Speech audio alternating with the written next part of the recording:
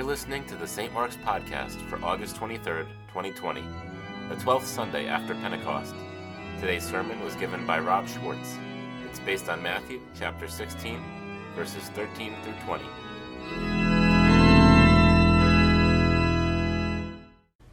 Good morning. For those of you who don't know me, my name is Rob Schwartz. I'm the administrative coordinator here at St. Mark's, and I'm also a seminarian on the path to ordained ministry in the United Church of Christ. There's been a running joke since I first started on the staff that Father Peter's slowly trying to convert me to an Episcopalian. Considering the fact that I'm now here preaching in front of you, I'm beginning to think Reverend Elizabeth and Father Justin may be in on this as well. In fact, it's even at the point now where most of the staff has begun calling me Father Schwartz. But who knows, maybe being a pastor with a common Jewish last name will let me do some sort of interfaith work. You know, whether you need a baptism or a bris, come see Reverend Schwartz.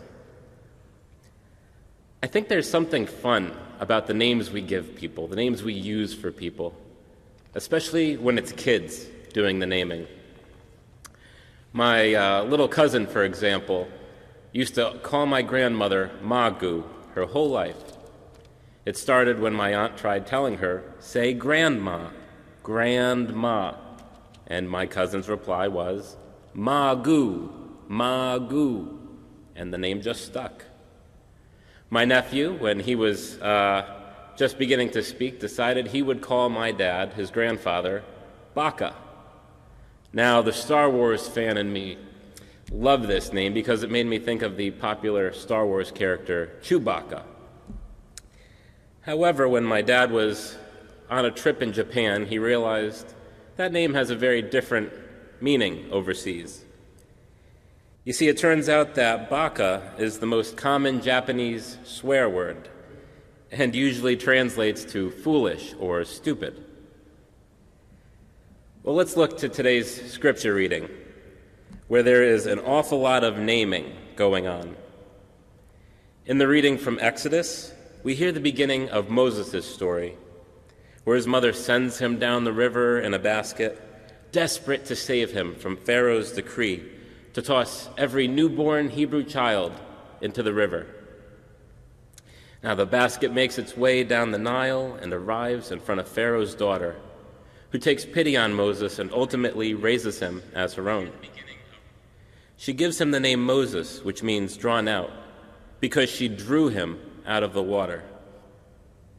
The name he would carry throughout his entire life would symbolize the circumstances in which this life began. In today's gospel reading, Jesus asks the disciples who people are calling him and what they're saying about him. It seems most people they've encountered consider Jesus to be some sort of prophet, perhaps John the Baptist, maybe Elijah, maybe Jeremiah, or one of the others. A lot of names are tossed around as folks try to figure out who Jesus is. Earlier this month, Reverend Susan File preached about the renaming of Jacob, who found himself in a long wrestling match with God or an angel, which led to his new name, Israel, meaning struggles with God. Look at St. Paul, a man who can be distinctly identified by the two names he went by. There was his life as Saul, where he persecuted Christians and became a fierce opponent of the early church. And there was his life as Paul, where his encounter with Jesus on the road to Damascus turned him into a fierce evangelist for Christ and one of the biggest proponents of the early church. So there's certainly something powerful and affirming about naming and the names we give people. It's why parents often put a lot of thought into what they're going to name their children. But names can also work the other way and cause harm. When I was in elementary school, there was a girl in my class named Artie. Now, Artie is a beautiful name, which is based on a Hindu ritual for offering light to the gods. It also ties into a traditional Hindu song which is sung and performed to develop the highest love for God. But as a child, I didn't wonder about the meaning of her name. I just knew it sounded strange to me. Now, I decided to give her the nickname Artie Farty. Before long, other kids in the class joined in on this teasing. Now, some of you out there might dismiss this as childish behavior. Others would say it's downright cruel. Either way, it was wrong, and it came with consequences. I eventually moved to another part of town, and Artie and I lost contact until years later when we were in high school. And I heard her announced, except now she went by a different name, Ashley, a far more Americanized name that was less likely to be picked on. I don't know what part I played in that, but I've carried the guilt and shame of my actions ever since that day. And I've never forgotten how powerful words can be. Let's return to today's gospel reading, which presents us with two final instances of naming. After Jesus has asked the disciples who people say he is, he wants to hear it from them. He wants to hear what his closest followers and friends are labeling him, who they say he is. Only Simon speaks up. Simon says, "You are the Messiah, the Son of the living God." Jesus commends him for this, telling Simon that God must have helped him since no living person, no other person could have. I'd like to stick a pin in Simon's answer here, because it's going to play a big part momentarily. But for now, let's focus on what happens next. Throughout this gospel, we're told that Simon is also called Peter. And it's in this exchange with Jesus that we understand the context of that nickname. Jesus tells him, "Blessed are you, Simon, son of Jonah. I tell you, you are Peter, and on this rock I will build my church." There's certainly some wordplay here, looking at the translation of Peter, Petros, and rock, Petra. But is Jesus really trying to insinuate that someone like Peter could be any kind of a strong, dependable rock? Any kind of a foundation to build a movement on? Just a few weeks ago, we heard about Peter's uncertainty when he saw Jesus walking on water. In the verses that follow today's passage, which we'll hear next week, Peter argues against the news that Jesus will suffer and die before being raised on the third day. Jesus even calls him a stumbling block.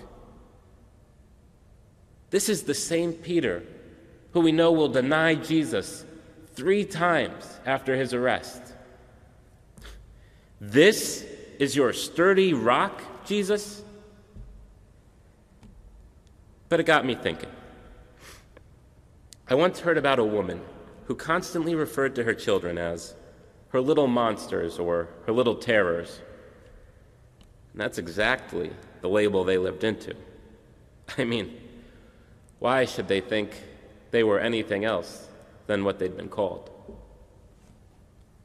Thinking more broadly, just last year when St. Mark's held its New Canaan Dinners, a series of courageous conversations around race, someone mentioned the way we lock people into labels and how we lock them in, and those labels we give them based on their circumstances. For example, people who have been enslaved become slaves. Undocumented immigrants become illegals.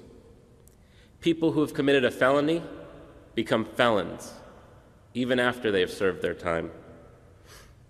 By how we name these people, we define who they are. And this keeps us from seeing them as anything but those labels. So did Jesus really misname Simon when he called him Peter, the rock? Or did Jesus look beyond his character flaws and recognize that deep down Peter understood the significance of who Jesus was. What if Jesus was actually giving him a name that revealed the potential he saw deep down? Because if we look beyond Peter's initial missteps and misunderstandings, he does grow into someone who becomes a rock who helps build Christ's church.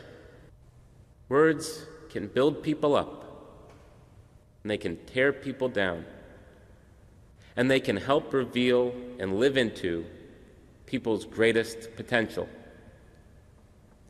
And this isn't some special power that only folks in the Bible have. It's something that each of us possess, and we've been using it for years, whether we realize it or not. So we should ask ourselves, how have I been using this power? That's merely a question for self-reflection, because up to this point we can claim we didn't know any better. But now that we're talking, we can't claim ignorance any longer. And so now we have to consciously ask ourselves, how will I decide to use this power going forward? Amen.